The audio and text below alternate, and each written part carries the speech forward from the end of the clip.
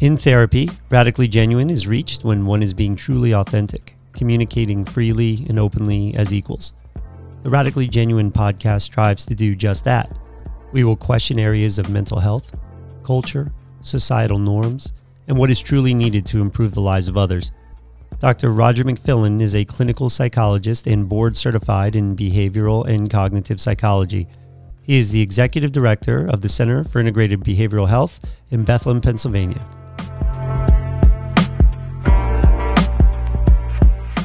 At the start of the new year, Dr. Robert Malone was a guest on the Joe Rogan podcast. During the conversation, he shared the phenomenon of mass formation psychosis as an explanation for the cancel culture around the pandemic and abandoning the scientific process. We have to break this down and dissect the topic because it is that important. If this is true, we have a lot of work to do in our society. We have to come together. On today's podcast, we discuss mass formation psychosis. Welcome to the Radically Genuine podcast. Good morning. I'm back, guys. Yay! Hey, you look Recovered. good. Thank you. Yeah, I feel fantastic. Nice. I listened to the podcast. You guys were talking about me. It's always nice to hear my voice, even when I'm not there. Mm-hmm. Yeah. But We said really positive things about you. you know what, Kelly? You did say some good things about me. I know.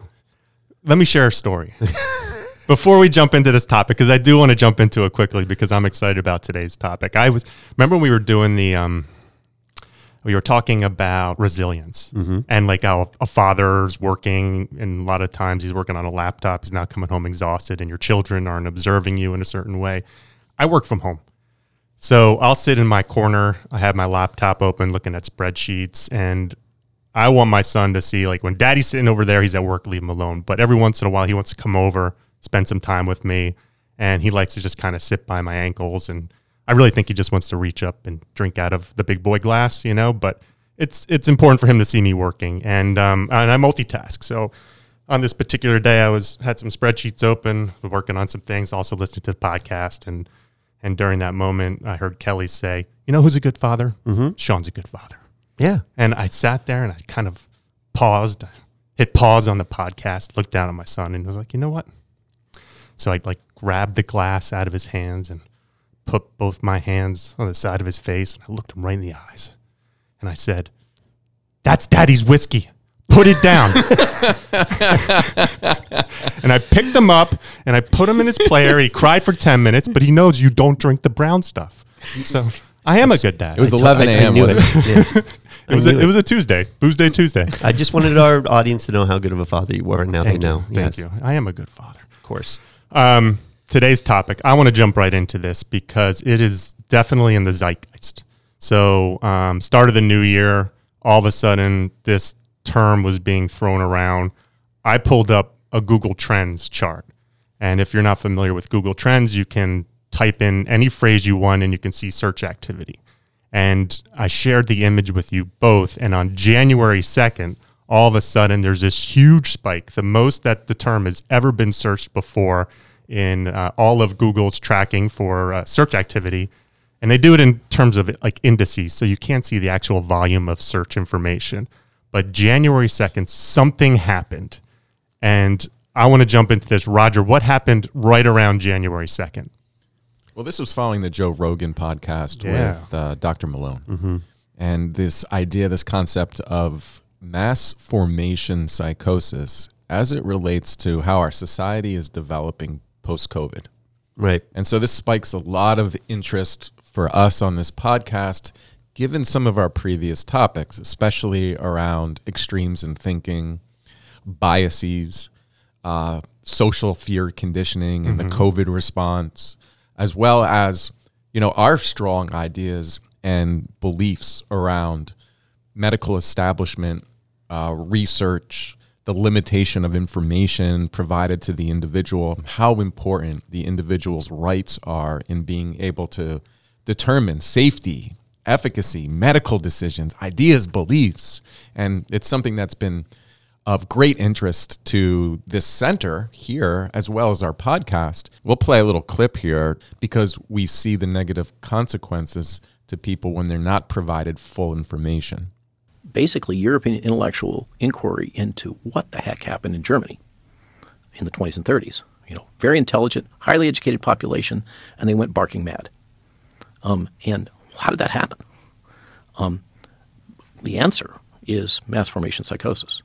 When you have a society that has become decoupled from each other and has free-floating anxiety and a sense that things don't make sense, we can't understand it, and then their attention gets focused by a leader or a series of events on one small point, just like hypnosis, they literally become hypnotized and can be led anywhere. And one of the aspects of that phenomena is the people that they identify as their leaders, the ones typically that come in and say, you have this pain and I can solve it for you. I and I alone, okay, can fix this problem for you. Okay, then they will follow that person through. It doesn't matter whether they lie to him or whatever. The data are irrelevant. And furthermore, anybody who questions that narrative is to be immediately attacked. They are the other. This is central to mass formation psychosis. And this is what has happened. We had all those conditions. If you remember back before 2019, everybody was complaining, the world doesn't make sense, blah, blah, blah. And we're all isolated from each other. We're all on our little tools.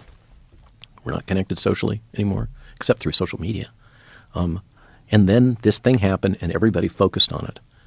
That is how mass formation psychosis happens. And that is what's happened here. All right, I'll stop it there.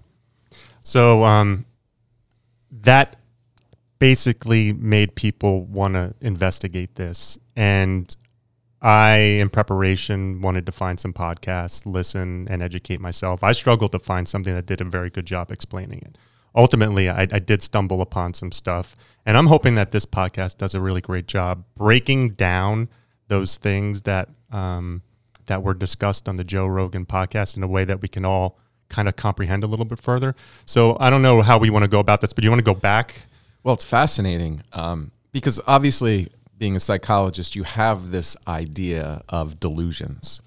And throughout history, this idea of like mass hysteria or mass delusions. So it's not a new concept. It's something that's been in academia for what amounts to probably over a century, at least.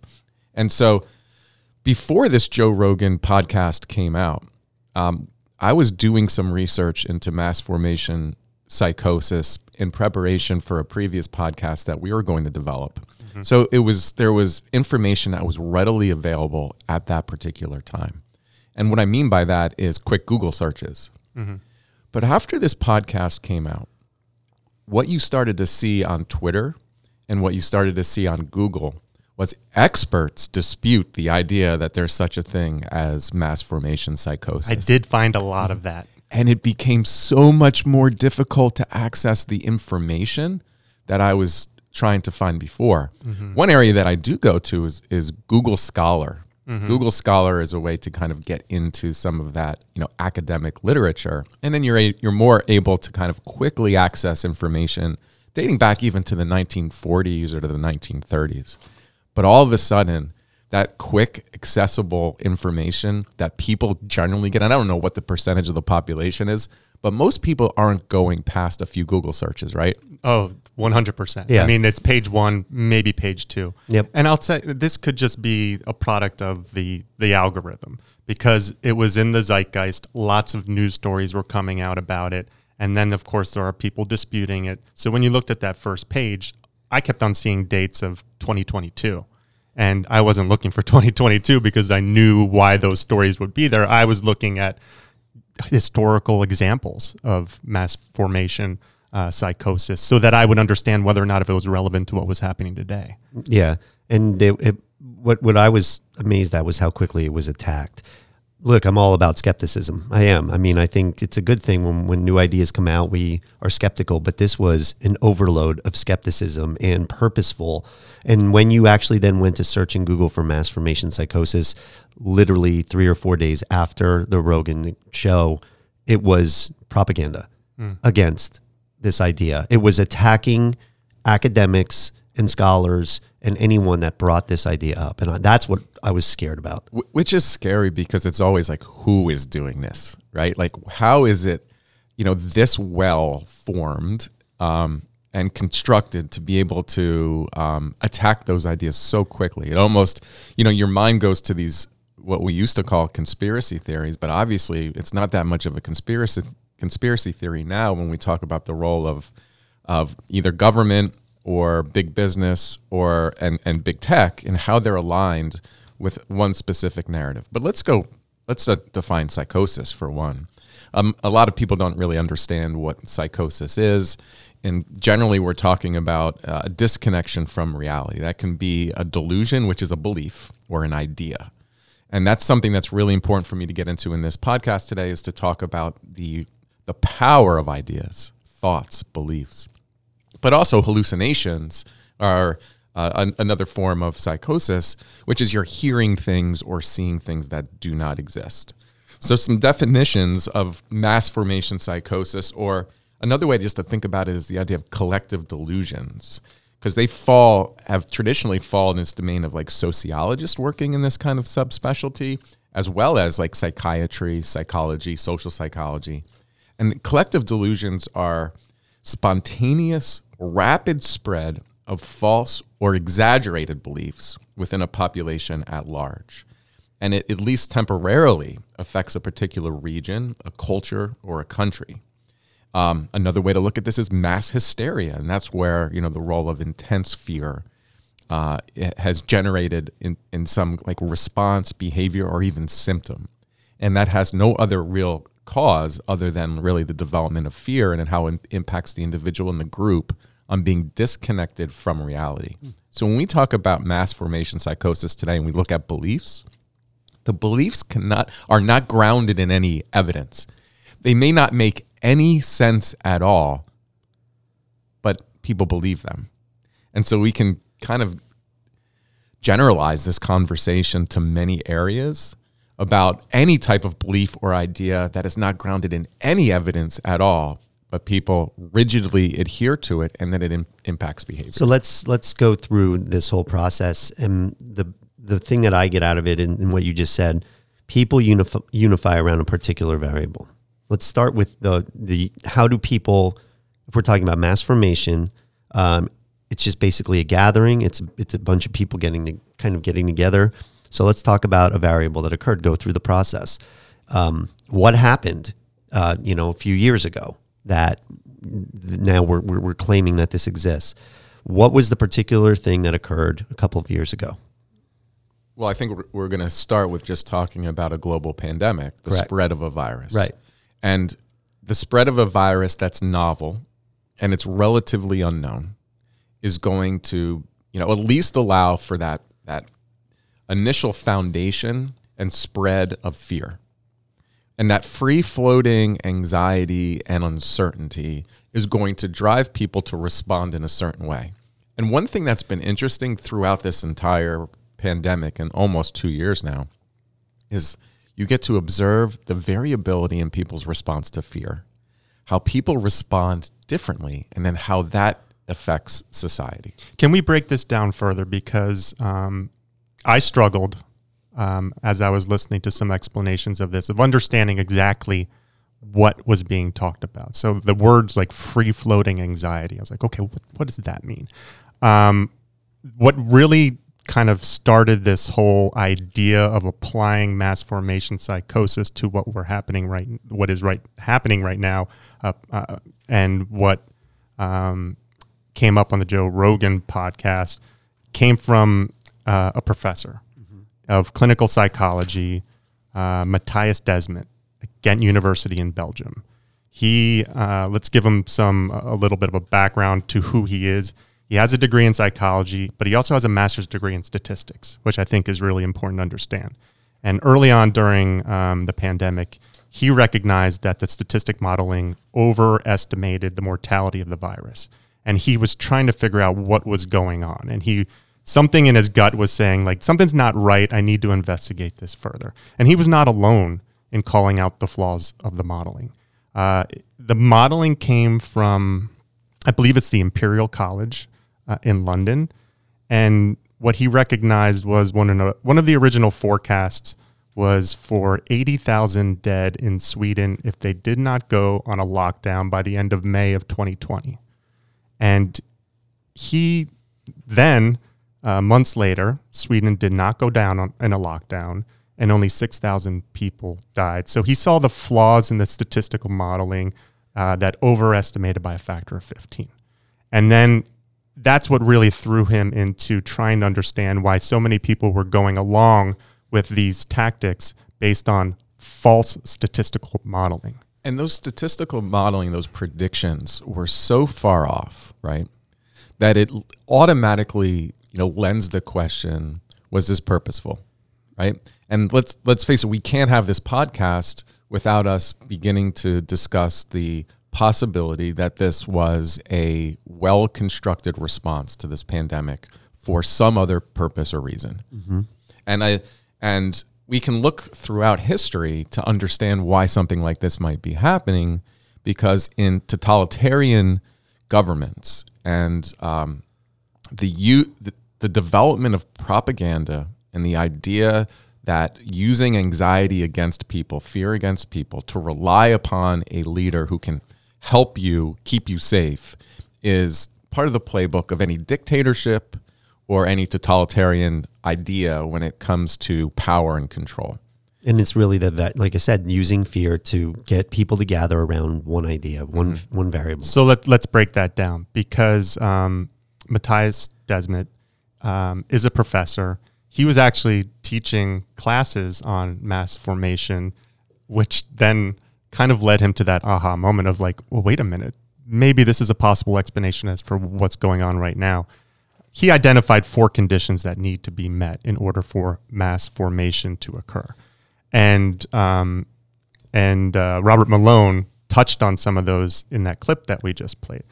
Can we break this down? Yeah, I don't think we introduced Robert Malone to our listening audience. For those who don't know, he is a physician, mm-hmm. and he was on the research team, one of the inventors of mRNA technology. Yes. Right. Which is being used as the technology for the current COVID-19 vaccine. He's also the president of the International Alliance of Physicians and Scientists, 16,000 plus, all over the world. Yeah. And right now they're being shut down. They're being censored. They're being demeaned just for doing what they've been doing for years, just in the last 2 years, and now they're having their licenses stripped. His resume far outweighs anybody else, even in our government, even Dr. Fauci. It gets crazy. You see, even Dr. Fauci. Yeah. Dr. Fauci isn't a practicing physician, right? And all he is a longtime government bureaucrat, and he's more about publicity and propaganda. He's just behind the cameras, right? He doesn't have the level of expertise about a lot of these physicians and researchers who are being silenced right now. So that's concerning for us. Yeah. So let's go back to those 4 conditions, and let's remove the current conversation about what's happening in the pandemic. Let's just look at the 4 conditions as they've applied to experiences in the past. So the condition number 1, which we've already touched upon, is that something occurs or a variable is there and people form around this and gather. That's condition number 1. So that's COVID-19? Correct. All right, we're going to use that. Let's remove COVID-19. Oh, okay. Yeah, let's use a different... The way that Desmet described it is a large amount of people experiencing a lack of social bonds or social connectedness. Right. So we could even say, let's look back at the Salem witch trials. We can use that as an example. So does there have to be a phenomenon that we don't understand that has to be present? Yes. Okay. Absolutely. Yeah. And 2, number 1 and number 2, they're kind of associated with one another. And he said that's really important to recognize. A large amount of people experiencing a lack of meaning making. And those are his words, meaning that their purpose in life... they're questioning why they're there. Yes. Yeah. So Salem witch trials, the Puritans, am I right? The Puritans came to the United States. They had a lifestyle that was being... I'm trying to remember my history class. There was a lot of British influence coming in, and their way of life was being disrupted, and there was a lot of strange things happening in their community that kind of like led down this path. So there was anxiety about losing their way of life. Yeah, I think it even gets more complicated than that, because if you look back to that time period, there's a lot of death and disease. People die without anybody knowing why. Yeah. And so you begin to attribute it to like demons. So that's the free-floating anxiety. Anxiety not connected to a mental representation.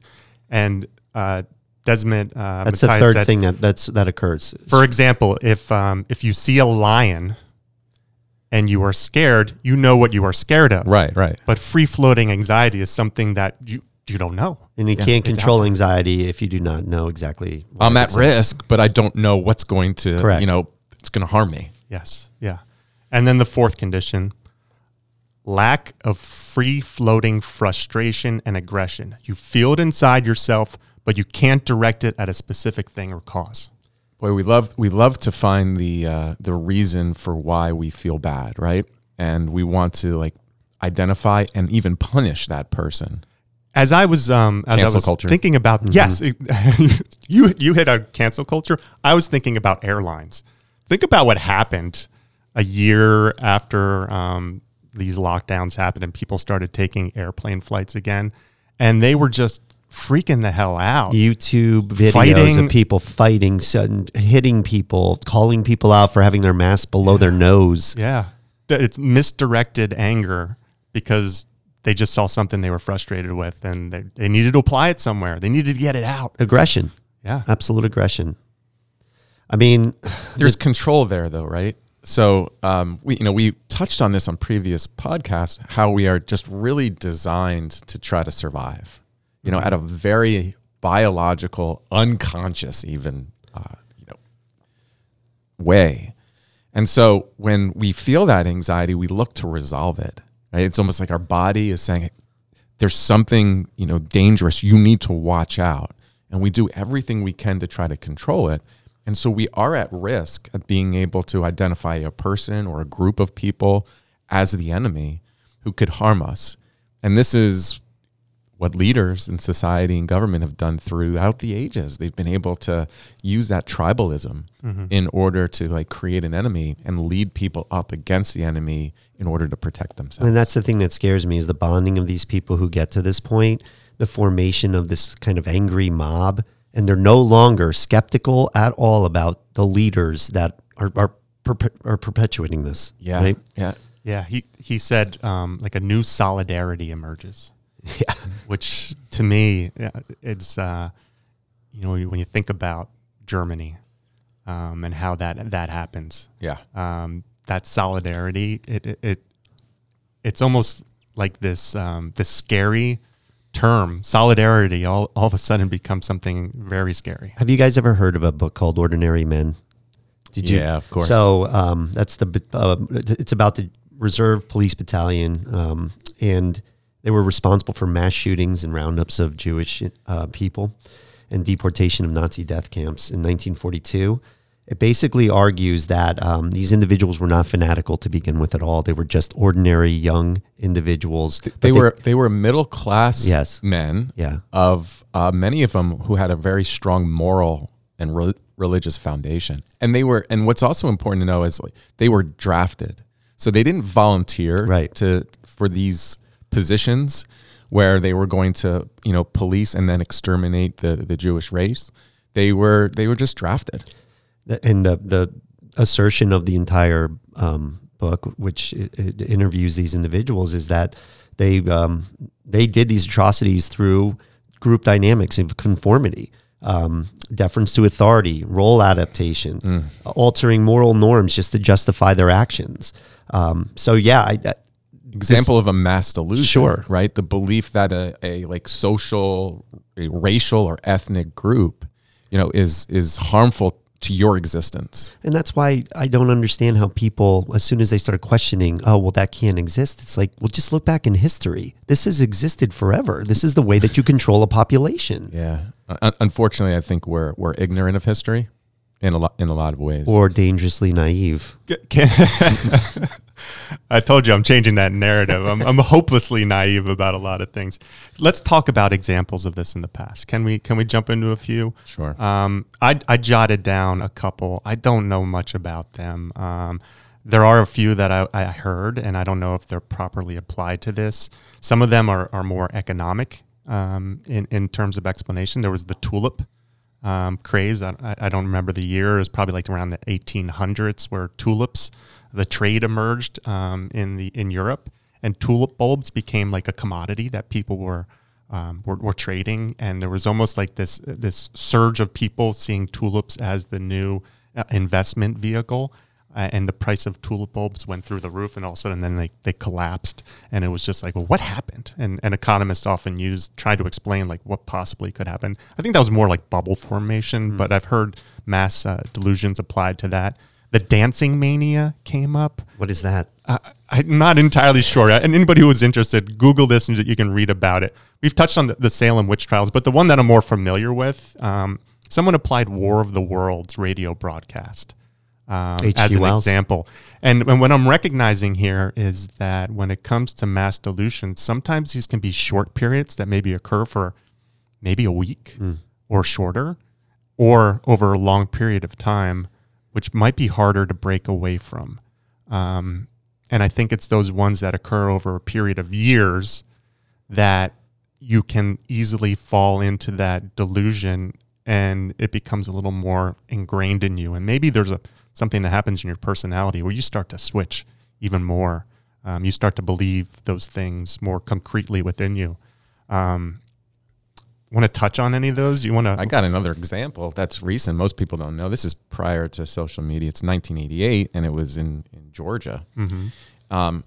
So it involved that it's this idea that like mass hysteria can be developed. 1988, elementary school near Atlanta, Georgia. It involved the relabeling of like mundane symptoms that were instigated and maintained by erroneous beliefs among these hypervigilant parents. So the episode began during a routine social gathering of parents and students at the school cafeteria in early September. A student's mother commented that ever since the term began, her child had experienced numerous minor health problems and looked pale. Other mothers at the meeting noted similar signs and symptoms in their children since the beginning of the school term. Dark circles under their eyes, they were pale, headaches, fatigue, nausea, and occasional vomiting. They soon suspected that something in the school building was to blame. A view confirmed on October 11th when the school was evacuated after a minor natural gas leak occurred during a routine maintenance. That gas leak didn't have any impact on anybody. Mm-hmm. And that happens every once in a while, even in your home, it could potentially happen. When the gas leak, occurred, concerned parents picketed the school and appealed to the local media, which then began to highlight their fears. After a negative environmental and epidemiological studies concluded that there was like nothing going on, mothers had almost exclusively redefined common and ever-present childhood illnesses that occur, while the children in question neither sought attention nor were overly concerned with their symptoms. There was a real high attendance level, and parents just attributed that like these normal conditions of sleep or getting a virus or things that normally happen in kids was attributed to that building. So like this mass hysteria developed, and some parents were concerned that their kids were really, really ill. Send me the link to that. I'll include it in the show summary. I think I read something about that too. There was something I stumbled upon, and I want to bring it up. It's called the nocebo effect. Nocebo. Okay. You're familiar with this, Roger. I'd never heard of it before. It's basically the opposite of placebo. And there was an example that was used to represent this. It was just one individual. A man was involved in a clinical study taking an experimental drug. And what he tried to do was kill himself. He swallowed 29 capsules of the drug believing he would not survive. However, the capsules he was taking were placebos. As he was a member of the control group in the clinical study, believing that he was going to die, he developed serious symptoms and arrived at the hospital with extremely low blood pressure. When finally the doctor directing the medical trial arrived, the doctor told the patient he had swallowed placebos. As a consequence, the man recovered within 15 minutes. So let's not underestimate the power of our brains to do things to us. Yeah. That to me is like, that blew my mind, how that can happen. And that that seems to be what was happening in that example of the school, where there's almost like you believe something so intently that you start having these symptoms, or you start seeing things that may not be there. That's, I mean, coming back to today, that's people are, if they even have shortness of breath, or they sneeze once, they think they have, it's COVID-19 and they can't leave their home. I'm guilty of that. Right? Like walking through the grocery store with my wife and she starts sneezing or coughing, I'm like, hey, knock it off. I just can't believe that people think, oh, well, that's the only thing that exists now as a virus or in our entire world. Yeah. I think we underestimate the power of fear and how it affects us at almost every level, probably levels we don't even know with our cells and its formation of like defenses. Like fear is really, really powerful. But if we go back to this idea that beliefs have a powerful influence in how we actually behave, we have to go back to periods of like Nazi Germany and fascism in Italy. There was a psychiatrist at that time. His name was Silvano Arietti. And he said, if he controls your ideas, he will soon control your actions, because every action is preceded by an idea. Right? So beliefs are so important. And there are beliefs that exist right now that aren't true, right? That there's no evidence. And we touched on this on a previous podcast, and it's about splitting the groups into the vaccinated and the unvaccinated, right? Or using words like anti-vax, and how it's now it's kind of transitioned into a more palpable like version of that, vaccine hesitancy, right? And it's this idea that there's actually a vaccination, right? And Kelly, you're really into rhetoric and the role of language. Have we ever really defined what a vaccine is? So I'm going to read a definition that's just on Wikipedia.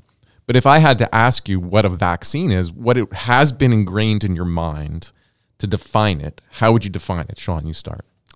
Something that a injection you would take to fight off a virus with the ultimate goal to eradicate it.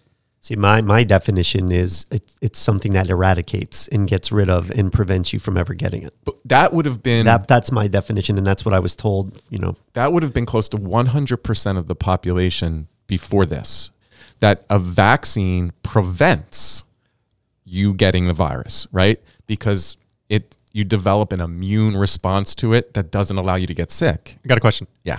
Immunization, vaccine, synonymous? Yeah. Okay. Or inoculation, right? Those were words that were used concurrently over a century, but right? we know that the normal flu vaccine that some people choose to get every year.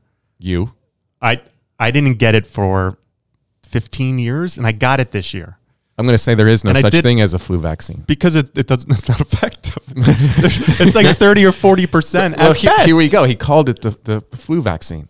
Is it a vaccine if it doesn't prevent you from developing the disease? If you call it a vaccine, it's a vaccine. Right. Well, that's the use of language. Yes, right? Everyone will globally believe. It's just the idea. You're not getting vaccinated means you're not protecting yourself. A vaccine is a biological preparation that provides active acquired immunity to a particular infectious disease. It can typically contains an agent that resembles a disease-causing microorganism and is often made from weakened or killed forms of the microbe, its toxins, or its surface proteins. And what this does is this agent stimulates your body's natural immune reaction to this, so it recognizes the next time it's a threat and it destroys it, right? So this idea that a vaccine is implanted in our minds that if you get it, it fights off the condition, right? So just generally speaking, well, you would be an idiot not to get a vaccine. We have this technology, you have a vaccine, it fights off the virus, and that would be accepting some truths. It would accept that, one, it actually does provide that response, and two, there's no adverse effects. There's no negative consequence or potential health response for doing it. Now we get into delusions, right? Now we get into mass delusions because we know now as a scientific fact that this vaccine does not prevent. Okay, but let's use me as an example, can we? So I chose to get the shot back in, I think it was May. At the time, what was being communicated? It was that it was you will not get it and you will not pass it on. That was the message. 95% effective. Were you lied to? You would not catch it. You would not infect others. Your president of the United States was on and demanding not only people get it, but said you will not pass this on. He also You will not get it. declared the United States free of COVID on July 4th. Yes. So, Rod, you touched on whether or not things were orchestrated or whether or not our government was taken advantage of. I think our government is not as smart as you think they are.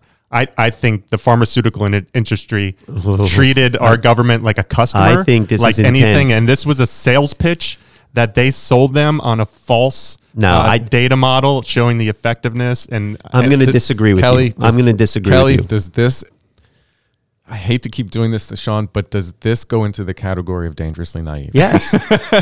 Yeah, because you're trying to still defend a government entity without actually questioning and being skeptical on whether or not this was intent. maybe. Yeah. I believe it's intentional. This is Sean's vulnerability. And oh my God, do the themes just present themselves on every single category?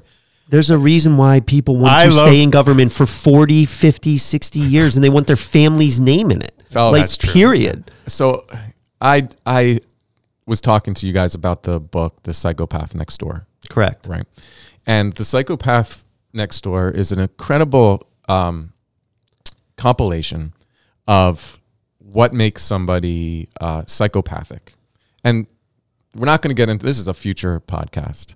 But the belief is about 4% of the population, would meet criteria for psychopathy. That means one person in your practice may be a psychopath. There's probably more than one. Just kidding. No, I mean, generally those people would not be in this kind of sector. Yeah. But that's 1 out of 25 people. And so that means there's a lack of consciousness and empathy for our fellow human beings. And they actually have an advantage in society. A psychopath has an advantage in society because they're willing to break rules and do things for power and control that the regular population's conscience would not allow them to do. And the idea and the belief is that if one has greater intelligence and is in that kind of psychopathic realm and has a real desire for power and even attention, you're going to be filtered into certain careers. And one of them is politics. Others are CEOs. We talked about that. Yeah. And they would be more prone to develop into these positions of great power and influence. And where Sean tends to have an issue is he doesn't really understand people well. He assigns positive intention to almost every act. Now, hold on. Which makes him good at certain things, right? He's especially when he's right? When the positive intention or act is pure or innocent, then Sean is going to get the best out of that individual. On the other end of the extreme or the dialect is when he's wrong. So, okay, I may be wrong. I can accept that. But I want to flip it on you. I'm going to say everything you're saying is probably accurate. But instead of applying the psychopathy to people in government, I'm going to apply it to someone who may work at, let's use the pharmaceutical industry as an example. And maybe that individual knows how to manipulate and take advantage of a system that's in place where we're governed by the people. And someone who may have positive intent or may be easily influenced, who is now in a high-ranking position within our government, I think they're really seen as a customer, because if the pharmaceutical industry is driven by profit because they're traded on Wall Street, they're not really governed by the same ethical principles that maybe you and I are, and many people in society. They have a goal, and when the government wants to eradicate a problem and they want to throw billions of dollars to it, and they quickly take action and put out some phase 1, phase 2 trials, and they show 95% efficacy, it's easy for someone in the government to say, well, let's do this. Let's make this happen. We're going to spend billions of dollars to get rid of this problem. Yeah, they're not of average. People in government are not of average intelligence. So there's a couple things that you're missing here, Sean. And we are not really governed by the people, right? That's kind of an illusion in our society. In order to be able to achieve a position of power in government, it takes tremendous amount of financial resources. Whoever denies that our politicians are not bought and sold by another entity, something much greater or bigger than them, is naive on that fact, right? There's a lot of, especially you should know from marketing background, they know that who the candidate is going to be before any of these primaries. They know it, and it's almost always associated with the amount of dollars, because the amount of dollars are going to be then going to contribute to the amount of advertising. The amount of advertising to shape our viewpoints is going to lead to a vote. So like even when we do this podcast, we know the number of Twitter followers that I have. There's going to be a percentage of them that are going to listen to the podcast. As the Twitter followers grow, we're going to get more listeners. Things like that data is applied to mass communication and ideas. And so you develop an idea of an individual. That person is bought and that person is sold. So that person is vulnerable. Okay. Now, if you look at our own CIA, our own, government spy agencies, or those from other powerful nations, how do they influence the behavior of others in other countries? Like if you're going to be a spy and you're going to go into another country and you're going to try to flip somebody, or whatever that word is, turn them, right?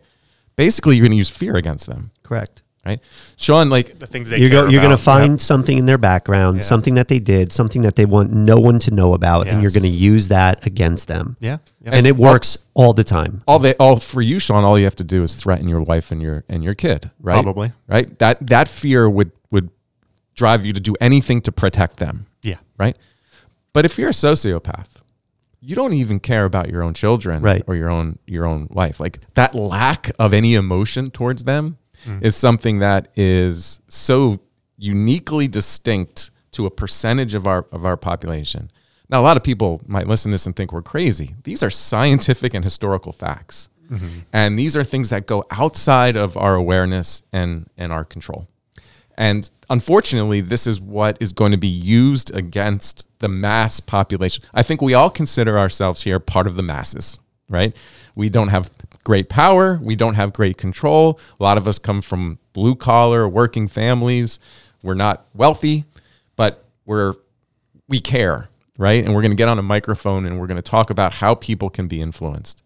And that's part of it. Okay. So I want to turn this on you, because let's go back to mass formation psychosis. The idea of getting out of it. Matthias Desmet said that, and you're using this idea, this communication of totalitarianism.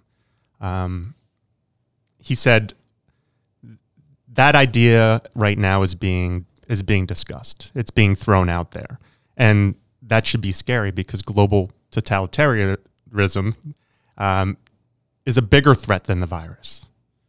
But he cautions anyone to go down that path, because this can be an easily substituted free-floating anxiety, which can be replaced by another person to jump in and say that they're going to solve this problem, which then in turn can lead us down the path of an even greater mass psychosis. And I want to go back to what Robert Malone said on the Joe Rogan podcast, because he offered a solution. And remember, this is a man who's censored. He's being shut down. He's being quieted and discredited. And I'm going to quote him directly. He said, "We are sick. Our society is broken. We have to heal ourselves. We have to come together. We have to recreate our social bonds. We have to buy into integrity, the importance of human dignity, and the importance of community." End quote. Do those sound like the words of someone who needs to be censored and shut down? Not at all. Absolutely not. It's the social bond that many people have that keeps them together on a narrative. Yeah. I think that, listening to him, he's very concerned about the wrong narrative being out there right now. Yeah. And that people are gathering, and that's where it comes from. Google's actions in the days after that mass formation psychosis was mentioned on the Rogan show, big tech, in my opinion, should be ashamed of themselves, because I believe personally that I could imagine people working there being told through those massive meetings that they go to every year, and that they're the saviors, they're the ones who are going to correct everything. Just keep doing this. So I believe that people that are working there believe that what they're doing is absolutely 100% correct and is going to solve the world's problems, when in reality, it's really just diminishing anyone that's skeptical. It's diminishing anybody questioning, which that's what scares me the most, is people are not questioning what's happening anymore. The critical thinking. Critical thinking. Yeah. So, I mean, I was reading up on this because psychologists and psychiatrists who have kind of done some research this on past generations, where we've seen these atrocities committed by quote unquote ordinary men, they do adopt a belief that what they're doing is for the betterment of society. So this is going back to the other side where Sean has some validity. Not everyone's a sociopath who adopts these ideas. So there is positive intent attributed to this. So like it's possible that an Anthony Fauci attributes positive intention to all his statements and the public health recommendations, that he actually believes this is for the betterment of society. Now, part of our job today is to argue why it's not. Why splitting people into two groups, the vaccinated versus the unvaccinated, harms society. Let's talk about one delusion, right? And I can't believe that people still believe this and repeat this, that we need to protect the vaccinated from the unvaccinated. Yeah. How does that make any sense?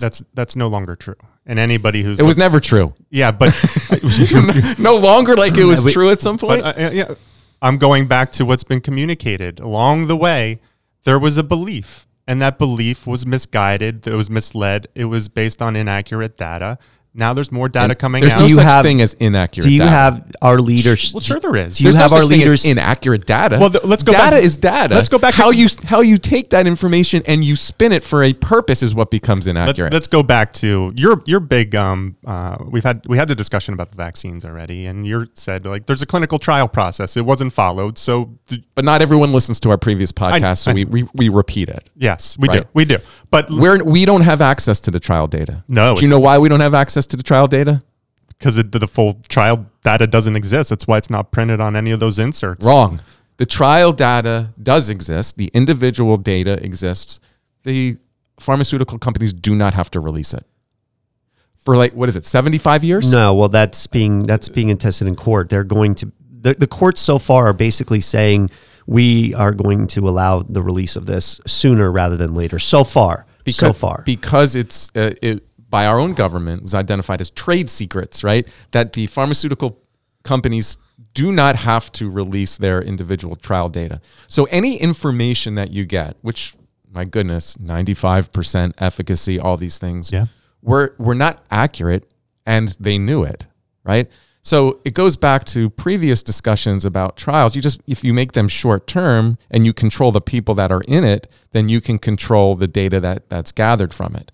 But really good statisticians and those who understand methodology when it comes to research, they're the ones that are right now are contributing to the discussion by talking about how poor methodology and taking statistics and spinning it for the purpose of selling your product is easily done. And the 95% that you're talking about was actually not the true number. You have to listen. I can't really get into the specifics, but I would encourage people to research.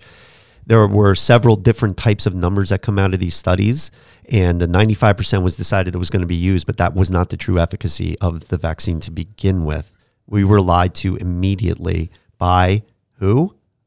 Our government, our people that were up there telling us to take it. Now, again, I go back to something you said in an earlier podcast. Remember when we were talking about, because you had been in LA, and the masking and all that, and you had said that, well, I looked at it more like I was doing something for a community. That's why it was a symbol. You said, I believe, and I'm going to go back, that you said it was a symbol of community, of being a good citizen and helping people. No, I think I said it was a reminder to people to be mindful. Okay, it was a reminder to people to be mindful. What do we now know about masks and cloth masks? The Not CDC effective. said they're not a factor, and now they're wrong, and now they're going to start pushing N95, but the mask itself is a symbol. We have been lied to for 2 years. And by the way, a state of emergency, in what world does a state of emergency last for several years? For several years. I do not trust our government entity. Can I right play now. the clip? Matthias Desmond talking about Before you get there, the percentages. all right, because we're almost laying a framework here for the idea of passive conformity Yeah. and how passive conformity has historically and currently will harm individuals and groups. And Sean, I love you, but You're a good dad. You're a good dad. my concern is not only you but other members of my family is the passive conformity. And passive conformity is this. I mean, it's just really, this has nothing to, I just trust what the authority tells me. The authority is truth. I conform, I'm part of the group. I don't have any personal responsibility. I don't believe that. I believe in a free society. We all have personal responsibility to be able to maintain the structure. And the structure, what it does exist is that we have to be able to challenge the authority figures. Mm-hmm. And I was always a believer and still am a believer of the scientific process, because the scientific process allows for open discussion and debate. And it's the use of empirical data and information to try to make sense of that. Agree. So can I tell a little story? Go for it. All right. And this is important because you're recovering from COVID, right? And you were, vax boosted and bubble taped. Let's be specific. Right. I did the 2 shots. I was never boosted. I tried bubble tape. I couldn't breathe. You got COVID worse than anyone in our family. I did, and I did not expect that to happen. But the part where he says I wasn't boosted, you're going to have people that are saying, see, he wasn't boosted, therefore. Yeah, that's where we're at. It was touch and go for a while as he was, asking to go to the emergency room. Yeah, so I'll give you the timeline. All right, Christmas Eve, Christmas Day, we all got together, and many of us got ill. So I didn't. You didn't. But you already had it. You. So this will probably tie into something else we could potentially talk about. But natural immunity versus the quote unquote vaccination, which is still not being discussed. I'm going to say I'm spreading misinformation. This is going to be. There's like flagged. 6 to 8 people that got sick. Okay, Yes. So I woke up Monday morning. I think I spoke to you on the phone.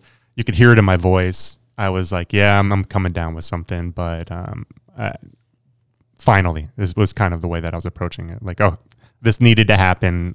This is probably for the best. Guess you didn't have much confidence in your vaccination if this just needed to happen. No, I would say that's going to probably tie into. I'm going to play this clip afterwards, and I think this is important for everybody to recognize. You received the vaccine, which was supposed to prevent those kind of severe symptoms. Sean's a healthy guy. He's, and no one can see him here, but he's, thin. He's thin. His diet is impeccable for the most part. Probably lost like 8 pounds over the course of those days too. You got hit hard. Yeah. Right? Caught me by surprise. And I think, and we're going to get into, obviously Sean's going to play something about really how to protect us from this. We have an entire podcast on how do you protect yourself from extremes in thinking. And we're very careful not to swing to the other side of the dialect here on our podcast. We actually, I think we're proponents, especially at that one time, if there's data suggesting that this can, provide some, positive impact by development of antibodies to people who are maybe the elderly or who are, have comorbidities and are really in that risk range, then go ahead and do it, because in a risk analysis, the benefit, the potential benefit can outweigh any risks. So I tweeted this out, and this is part of the delusion that exists right now. Medical interventions developed to help us can also harm us. They can help some while hurting others, even many. Individualized medicine recognizes this. If your medical professional is not acknowledging this and discussing this with you, be concerned.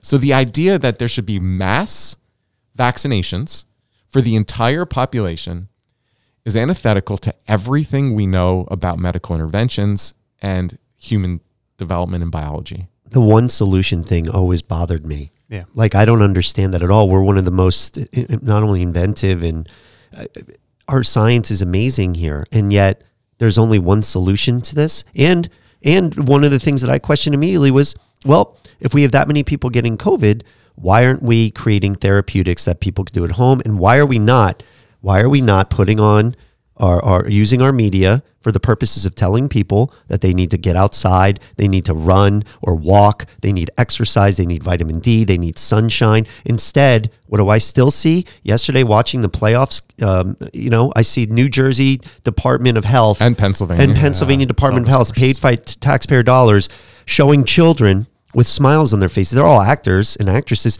and they're saying to children, they're marketing it to children specifically. Yes, they are. I was so pissed. Yep.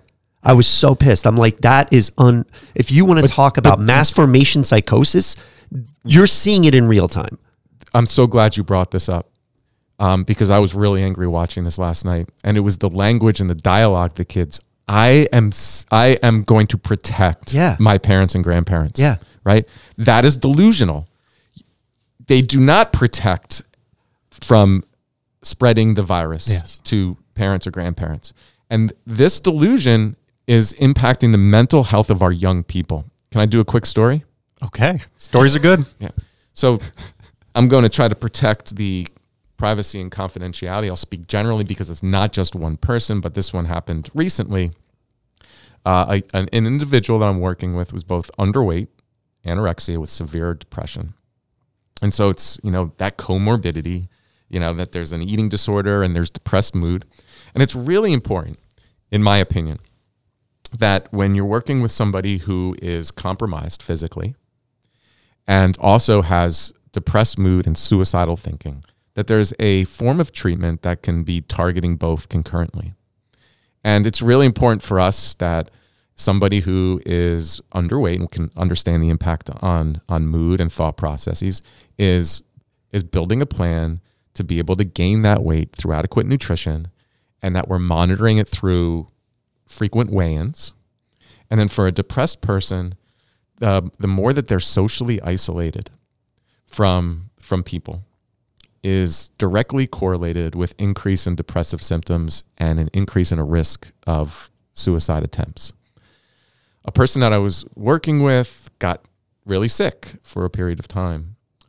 My guess is they probably had COVID, even though they did one of the antigen tests and it came back negative. We know that there's a lot of problems with their accuracy. So the person got really sick, kind of got laid up for a while. After the person recovered, got exposed to somebody with COVID, and this person tested, and this time they came up positive. My guess is that it wasn't from the exposure to the person who had COVID. They were recovering from COVID the first time. This person developed no symptoms, okay, but began a 10-day isolation period with no symptoms, which was against my recommendations due to the increased risk of suicide, low weight, and of course the severity of depressed mood. This person tends to respond well when there's kind of personal connection and motivation. And when this person is isolated, not to mention it being over the holidays, this person is at a greater risk of an attempt on their life. There was a previous attempt. So this was a high-risk situation. The CDC guidelines at that particular time were recommending 10-day isolation with no symptoms. We talked about this, that if you don't have symptoms, you're not sick, right? There's a difference between pre-symptomatic and asymptomatic. Basically, if you were exposed and developed COVID, you can spread the virus a couple days before you develop symptoms, but you do develop symptoms, the viral load begins to decrease, and then there's, if you do develop symptoms, you're sick, you can spread it. If you don't develop symptoms, you can't spread it. So CDC has since changed their recommendation on that and decreased the time of isolation and quarantine based on this data, although this data has been present since the beginning. And we've been talking about this. And we're a healthcare center. And my recommendation was that you come in for a session and treatment. And this particular client called up their PCP without any context and said, I was exposed to COVID. How long do I have to quarantine, 10 days. This person became seriously depressed and lashed out at me, even used words like, you're spreading misinformation, you're dangerous. And, it was the day that person lashed out at me that the CDC changed their guidelines back. So this person would not come into treatment and lashed out at me because the guilt and fear that this individual would kill somebody. She believed if she went outside of her home and came to my center that she could kill someone.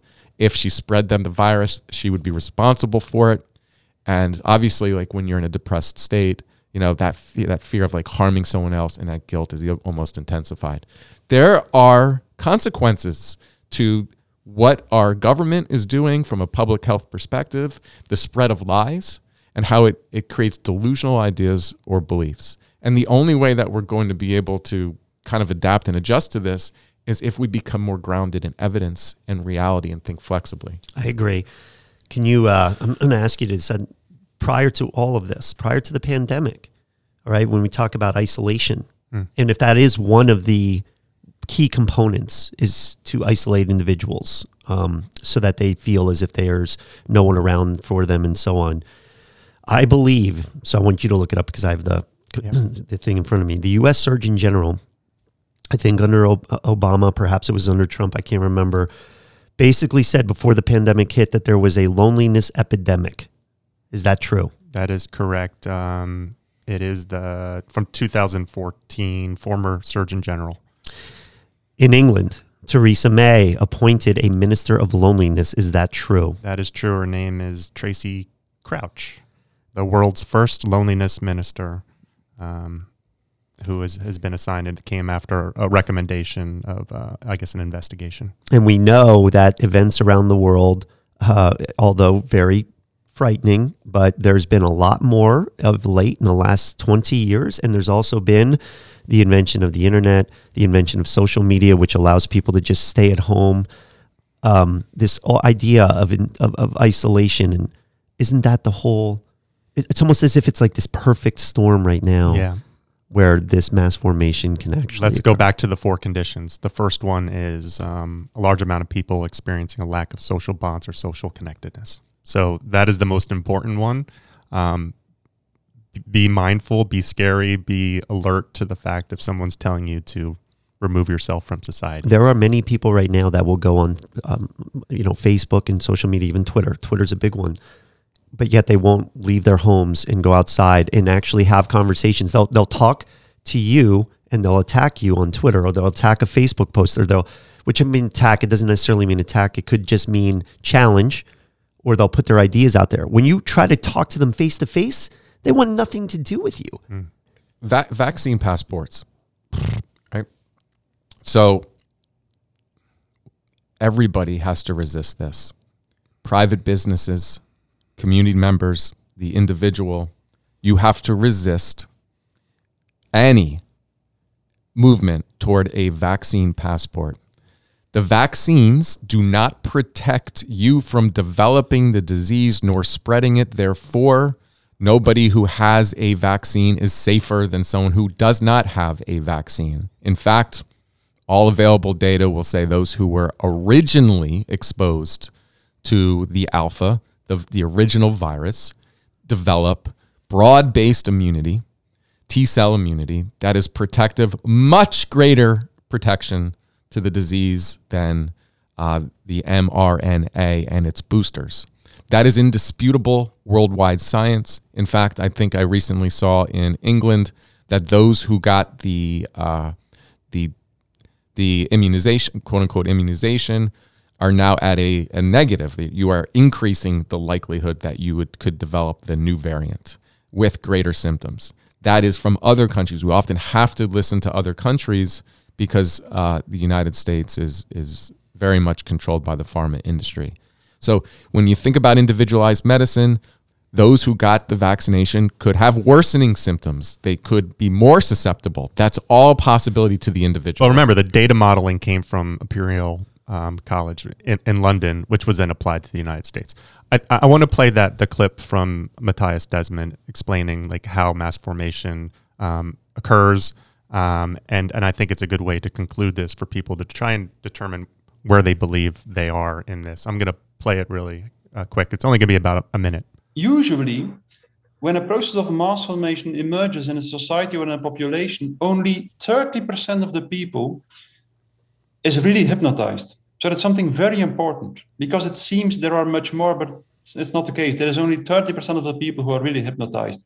And then there is an additional 40% of the people who goes along with this first group because they never go against the current, and they feel that they don't want to go against the current, that it is too difficult and too dangerous to go against the crowd.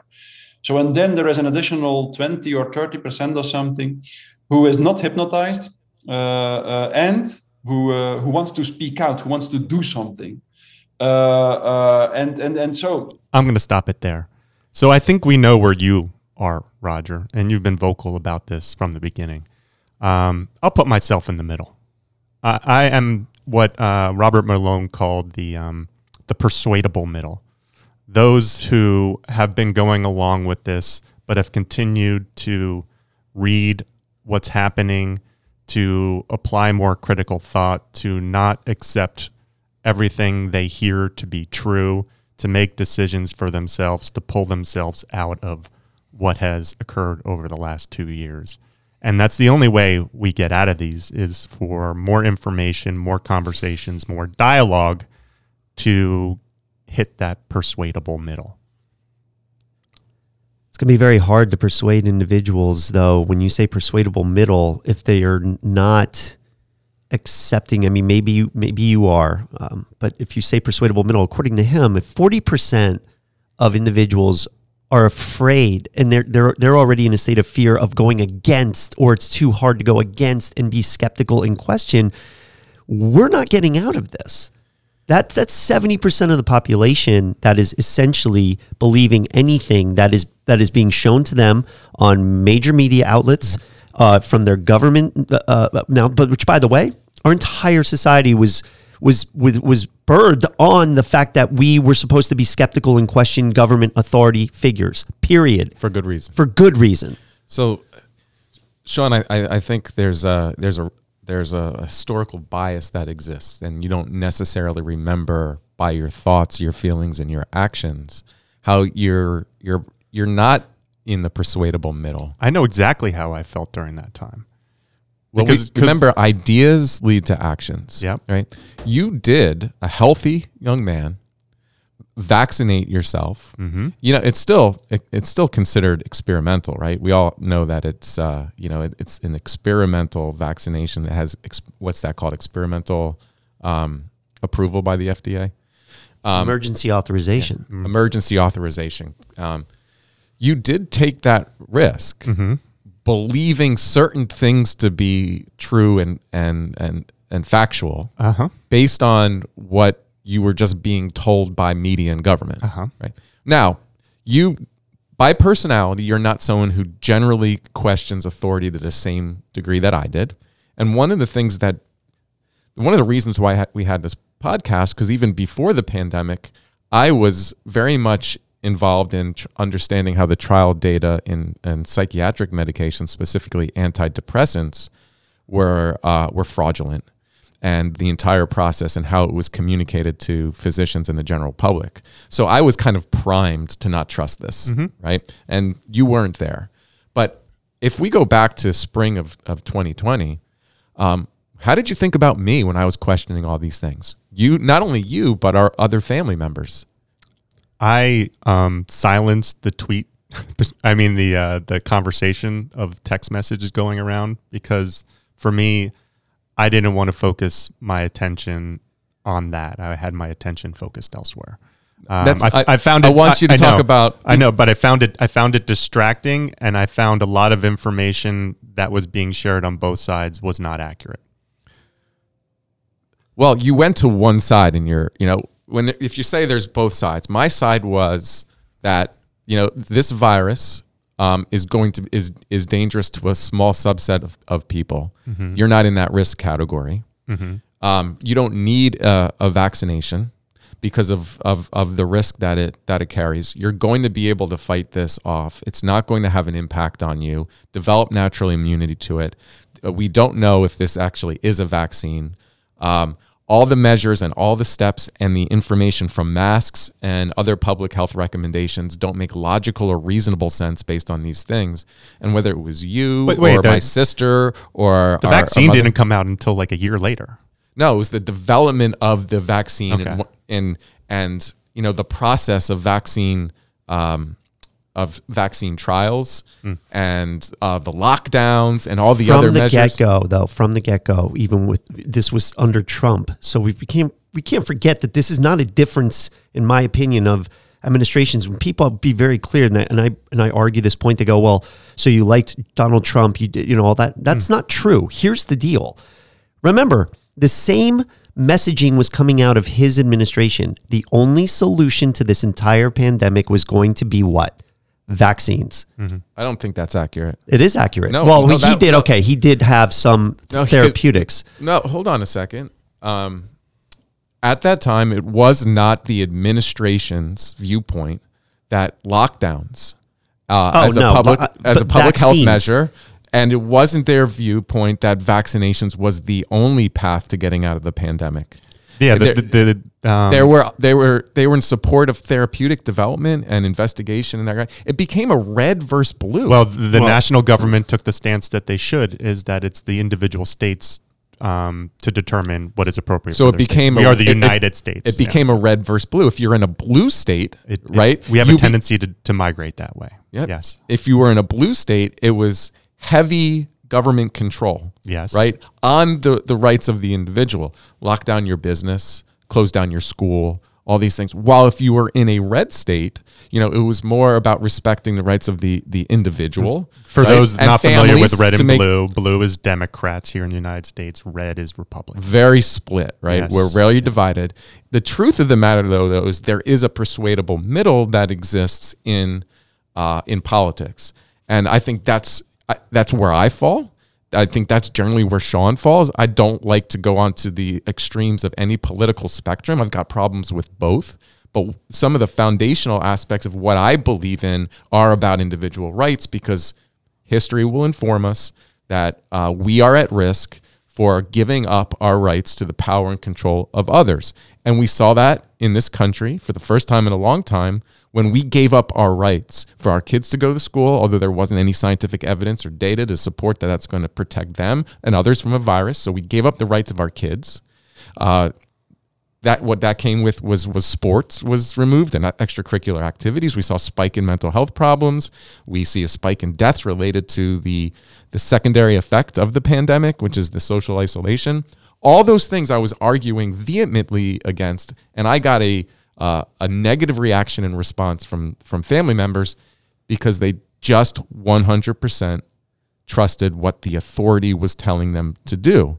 And the way out of this is you have to be able to investigate and make decisions for yourself and for your family in the best interest of yourself and family. But that's what they believe they were doing. So when you say that, the family members, because I have the same problem. Some of my family, maybe not, but some people were saying things like, those who are not vaccinated should die. Maybe they should. There were these horrible things that people were saying. Friends, teachers. See, that's where we've gone wrong. In New York City, way back when those mandates, the vaccination mandates, I've had teachers, I've overheard them say, it's good that they're going to lose their job.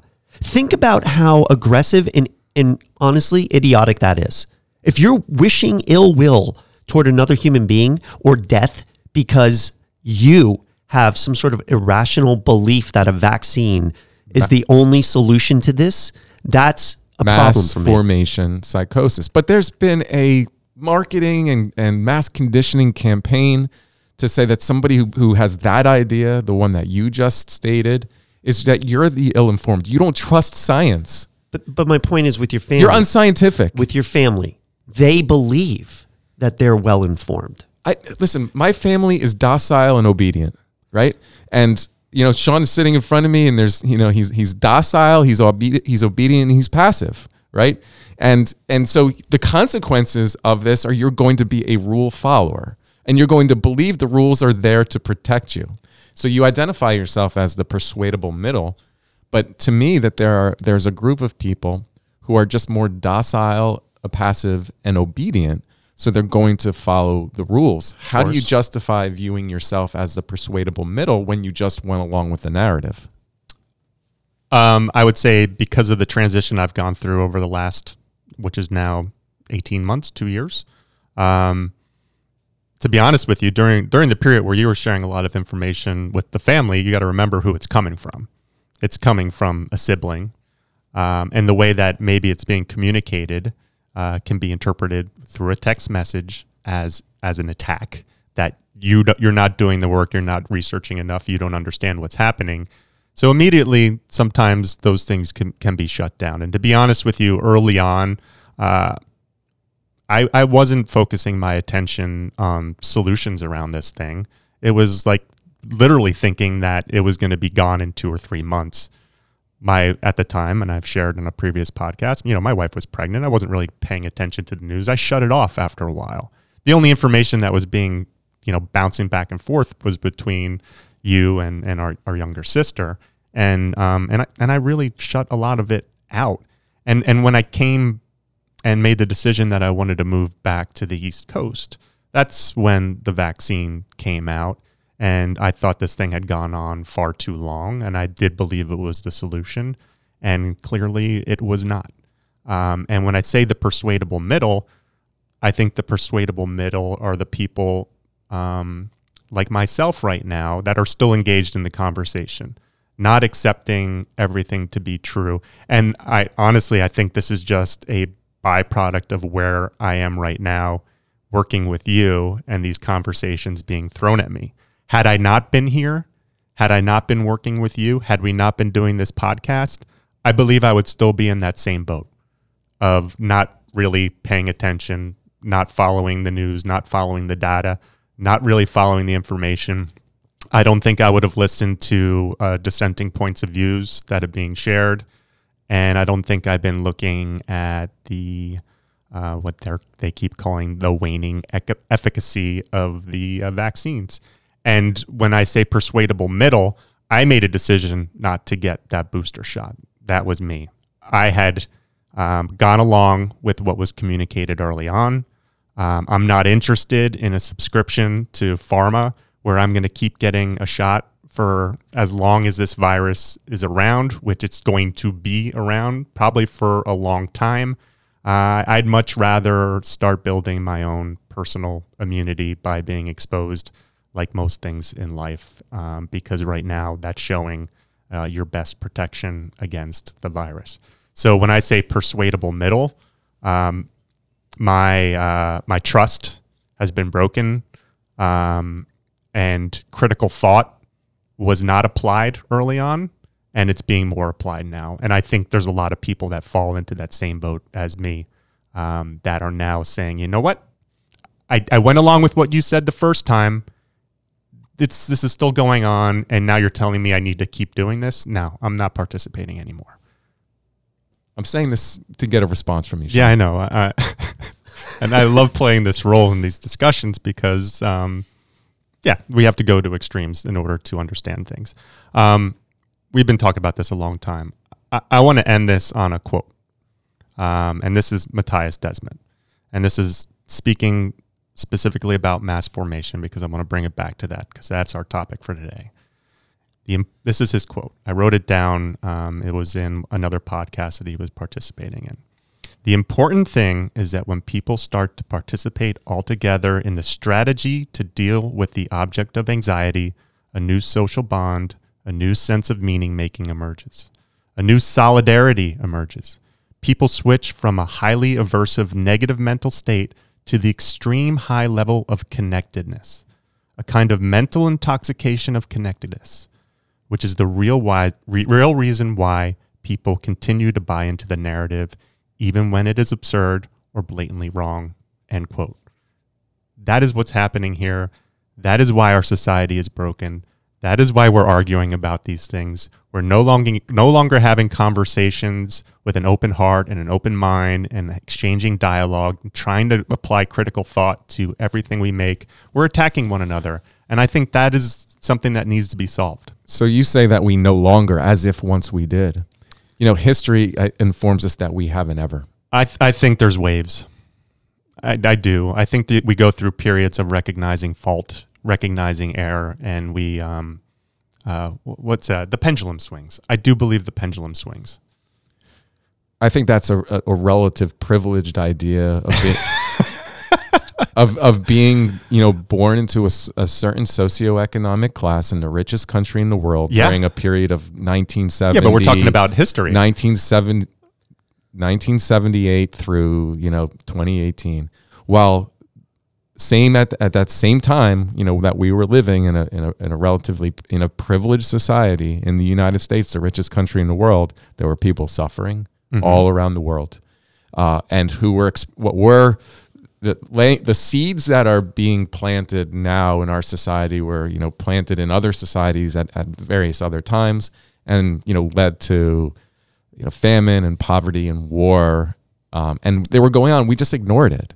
Right, we might see it on the news flashed every once in a while, but whether what it was going Serbia and Kosovo, what was that? The former Yugoslavia, and we saw the civil wars, and we saw what was happening in communist China or Taiwan or other third world countries that we might have been involved with trying to change those societies. They were all going on during that time.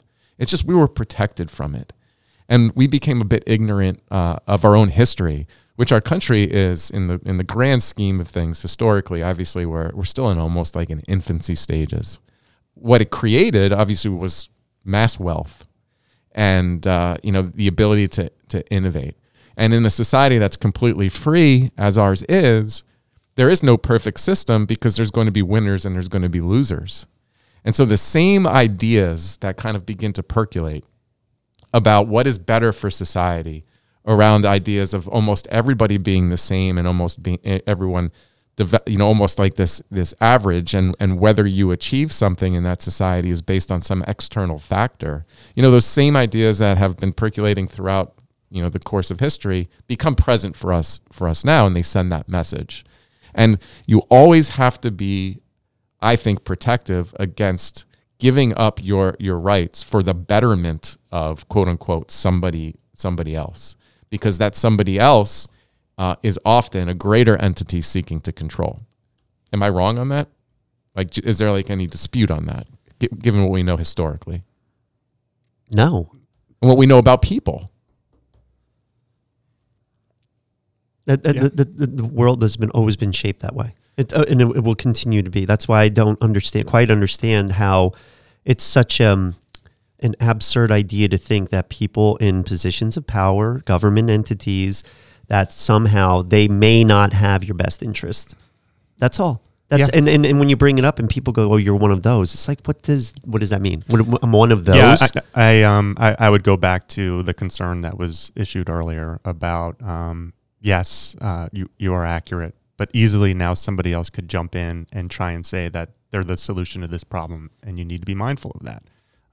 That we're at risk of another mass formation happening as a solution to the current mass formation that exists. So are we leading into our next podcast, which is to take an honest look at human nature? Yeah. And an honest look at people. Can we look at this mass formation though on the last 2 years and basically the terms that most people will now recognize, and can we just agree that there are groups of people that are believers in that? Let's start with masks. Do you have anti-mask and mask? We do. Okay, let's go to vaccines. Do you have anti-vax and vax? We do. Let's go to the whole blame that the commercials are using, grandma and grandpa. Do you remember that? Do you have those that believe in that story? Absolute. And do you have those that sit there and say, wait a minute, this could have been a story that we've done 20 years ago when I got the flu. Yes. Yep. Do you remember the fatality and case rates that were immediately shown when the pandemic began? Purposeful. How do you get that? Immediate death rates? Yep. Lies. There weren't even enough tests. Yep. So we're there. Mass formation is here. It's real. Wake up, Wake up. right? We need to wake up.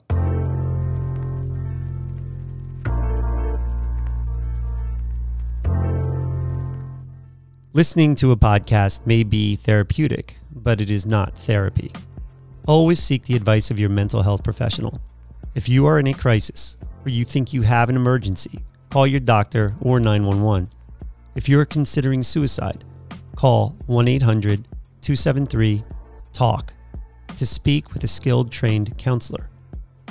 If you found this podcast interesting, please share it with a friend, subscribe through your podcast app, and engage with us through our social channels. And if you are concerned about a friend or family member, reach out. The 6 magic words, "I was just thinking about you," may make their day. Thank you for listening.